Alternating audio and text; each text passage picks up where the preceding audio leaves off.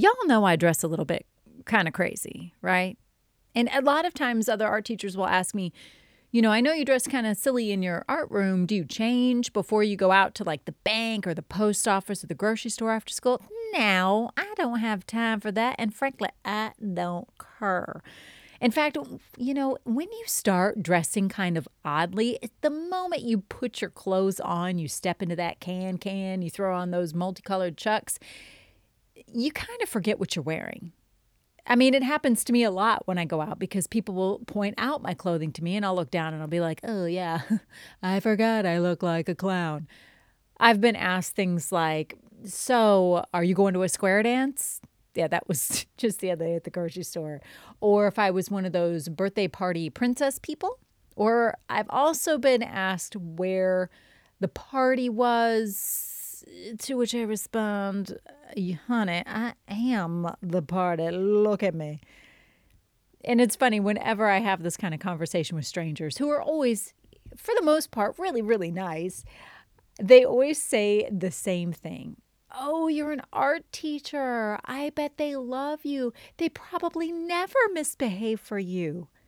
If they only knew. I could spend the rest of this podcast talking all about all of the kids gone wild in art class stories, but I will spare you because I am sure you have plenty of your own. Instead, I'm going to share with you one of my very favorite stories, a classic, shall we call it, a Cassie classic. And please pardon me if you've heard this one before, as I have shared it many a times, as it is a real gem I will never forget. It started with kindergarten because, let's be honest, it always starts with kindergarten. And I got this wild hair that I should have my kindergartners paint on the very first day of art class. Yeah. I mean, I've been teaching for a while, so I was feeling a little bit, like I can do anything. I can even have these kiddos painting on the first day. Y'all, side note, don't do it. You can't do it. Not even Mary Poppins could handle the scandal, especially knowing what went down in my room. So we're painting away when all of a sudden I hear this little girl say, I got paint on me. I got paint on me. Now, y'all, this little girl was wearing a red toggle button coat in August in Tennessee. It's a bajillion degrees in August in Tennessee, and I had tried many a times to get her to take that coat off before we started painting. I had no idea why she was wearing it, but she wasn't about to take it off. And I had told her, well, we're painting. There's a good chance you could get paint on that coat. And what do you know? Don't you guys know I wanted to say, girl, I done told you this was going to happen, but I didn't. I took a deep breath and I decided to make a learning experience out of it. I said, it's okay. This is art class. Sometimes we get paint on us, but don't worry, it always washes out. Then I turned on my little Converse heel and I started to walk away. And I was not 3 paces away from that little munchkin before I hear the entire kindergarten class go, oh, y'all. I turned back around and little Miss Harriet Houdini had not only managed to unbutton all 27 buttons of that toggle button coat, but she'd also managed to wrangle out of it and take off her top. She stood there completely topless, jumping up and down, saying that the paint was now gone. No more paint on me. Those were her words. And before I could do or say anything, I hear a tiny little voice from across the room say, I can see her niblets. And that was the last time I ever did paint on the very first day of school, or even the very first month of school, with kindergarten. You know what? Sometimes no matter how wild and wacky you dress, no matter how fun and exciting you make your classroom and how much you establish those rules and routines, sometimes our sweet little artists don't follow our rules and routines. Why? Why is that? It's a great question. The teacher in question of all time and we're going to talk about it today. Let's talk about why our students might not be following our rules and routines and what to do about it. There are countless reasons as to why our students might not be following our rules and routines. Some of them have to do with us, some of them have to do with our students, but really it's not a matter of finger pointing. The ultimate goal is to figure out why.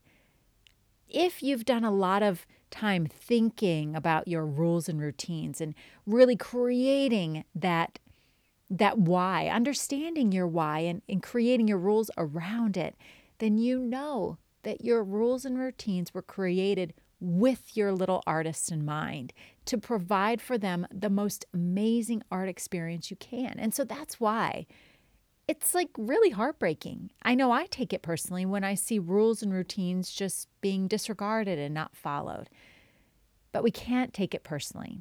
What we can do is try to figure out why they're not being followed and then do something about it. I think that the main reason that our students may not follow our rules and routines is because they have a lack of a connection with us.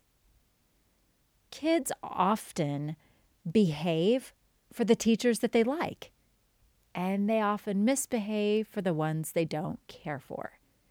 Think about it. When you have people in your life that you love and care about, and that love and care about you, then it's just a beautiful thing. They treat you kindly and you do the same. People are like mirrors. We often reflect how people are treating us with similar feelings and actions. As a young teacher, I often confused getting kids to, quote, like me with being their friend, like their buddy, their cool big sister / art teacher. And there's something about you removing your teacher hat and putting on your backwards baseball cool kid hat that lowers your authoritative kind of status in the minds of your students. You have to find a balance, and it's really, really tricky. But you need to find a balance of a nurturer, a caregiver, a teacher, a leader, and a friend. And here's how I would recommend that you do that. First of all, it really helps to learn your kids' names. And I know some of you guys teach at schools that are massive, so that is one tall order. I teach at a school where I've been for 15 years, and I only have like 350 kids in my school. I know pretty much their first, middle, and last name, which I will use if they are misbehaving. But I've also a lot of times created nicknames for my students. It's just a habit that I have. And most of the time, the nicknames stick and the kids really enjoy having them. That little bit helps to create a connection. As hard as it may be to remember the names of your students, I would really encourage you to give it a try. The other thing that I think is important is to give high fives or smiles or pats on the back. You've probably seen those videos where there's young students getting ready to enter their classroom, and their teacher has created a sign outside the door that usually is a drawing, an icon for a high five, a hug, or a handshake. And the kids can point to whatever one that they would like to be greeted with, and then they do that before entering the room. I love watching those videos so much. They're so stinking touching, and you can tell that it makes a huge difference with the kids.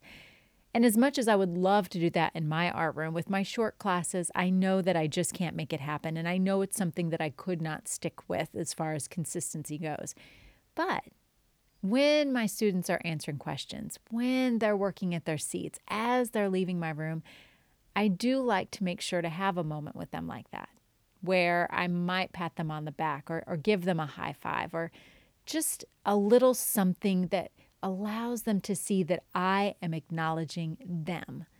Our kids crave and deserve our attention, and when we're able to give it to them, they soak it up like sunshine.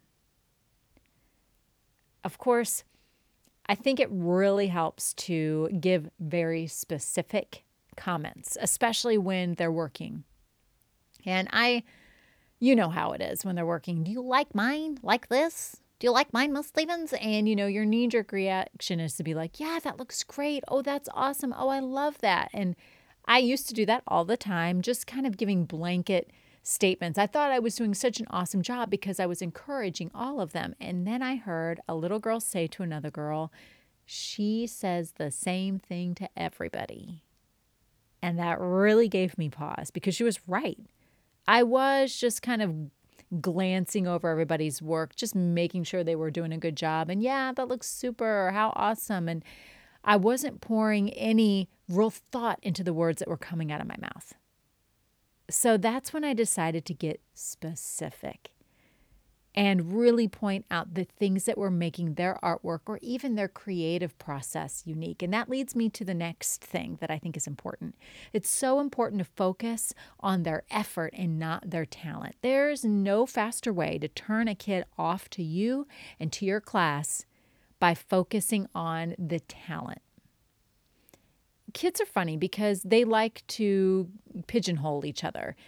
That, Matthew's good at math, Sarah's good at reading, Keisha is our classroom artist. I absolutely hate that because kids will live up to our expectations. So my goal is to always let them know that we are all artists. It takes on many shapes, forms, and sizes. Sure, Keisha may be great at drawing, but look how amazing you are at sculpting and problem solving and color mixing. So focusing on the effort, the trying, will encourage them to continue to try and not give up because they're not as talented as somebody else. And of course, you've got to offer process praise, but not person praise. Being good at drawing does not make Keisha a good person. I mean, we're hoping she's a good person, but it doesn't define who she is. Praising what they do is one thing, but don't let that be the deciding factor of their identity in your room. Get to know them as a person, not just the artist, the maker in your space. I think another reason that kids sometimes misbehave, and this is true in my room, is because they're not interested in whatever it is we are doing. If they don't give a flying flip, then they kind of let me know, and they are going to find other ways to distract themselves, things that I would rather they not do. I remember when I was student teaching in Ireland, I was teaching middle school, and y'all, I didn't have a clue what I was doing, but the weather was beautiful there. The landscape was gorgeous, and I enjoyed painting outside. So what lesson did I do every single day with those kids in Ireland? You better believe I was hauling them outside every chance I could get. And you better believe they got super bored super fast. No 13-year-old boy or girl really cares to paint a landscape for the 5th time in a row. Shoot, man, they were bored after the first 10 minutes on the first day. It got so out of hand that I remember at one point, a couple of boys tipped another kid into like the little, I forget what it was called, the levee into the river water. Thankfully, the soccer team was outside playing and the coach was able to pull them out. But that was just, I remember the chair just went floating along. Bye, chair. Nice knowing you. The student teacher from America completely sucks. I mean, it was embarrassing. But I learned that I was not doing lessons that they were invested in, that they were interested in. If you notice that your students are just kind of going through the motions, it's because they lack engagement in the lesson. Are your lessons out of the ordinary? I know that when I provide my students with supplies that they use in their classrooms, markers, crayons, they're not as excited unless I'm doing things like introducing them to clay, fibers, and plaster. Those out of the ordinary materials are what really ignites their imagination. So I try to make it so when they come to my room, and once or twice a week for that short amount of time that they have, that we're really doing something out of the ordinary, something that they could do in no other place throughout the school but the art room. I also love to keep them guessing and wanting more. When they come to my art room, I try to make it so they have no idea what they are in for. That creates some engagement. When they come in and the lights are dimmed and the strobe lights going, when they come in and I'm wearing a unicorn costume, when they come in and I'm singing some ridiculous song, it catches them off guard and it gets them excited and engaged and ready to learn. And of course, you've got to tap into what they're interested in. That's where they're going to feel more invested in your art class. That being said, I think that a lack of voice and a lack of choice in an art room can really lead to kids breaking rules, breaking routines. I know a lot of teachers out there are TAB, teaching artistic behavior, or choice-based teachers. Those teachers are really offering choice and voice in their classroom. That's not something that I do in my room, but if that's something that sounds interesting to you, then I recommend you do a little bit of digging and investigating about it.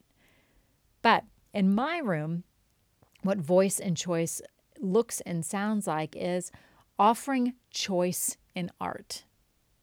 Meaning, if my students are going to be using construction paper, for whatever reason, I'm going to give them every different color in the rainbow. If my kids are going to be painting, no matter what it is, I want to give them a whole bunch of different colors to choose from. You are the artist. It is up to you. I say that all the time. You are the artist. It is your choice. Let them know that. Give them the opportunity to make those choices. And of course, encouraging their voice in art. No, none of us want all of their works of art to look the same. We don't want to hang up artwork in the hallway and have it look as though the kids colored coloring sheets that were all identical.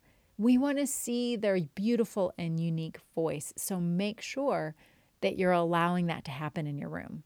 And I know I've talked about this recently, but a lack of boundaries, as crazy as it may sound, especially in the art room, but a lack of boundaries can really lead to our students breaking our rules and not following our routines. Boundaries get such a bad rap. In fact, boundaries seem like so much the opposite of what an art room should have, don't you think? But boundaries create safety and comfort, care and support for our students. And in the lives of many of my students, there's no boundaries. And without boundaries, their life can seem chaotic and frightening and lonely. And I never want my students to feel like that in my room.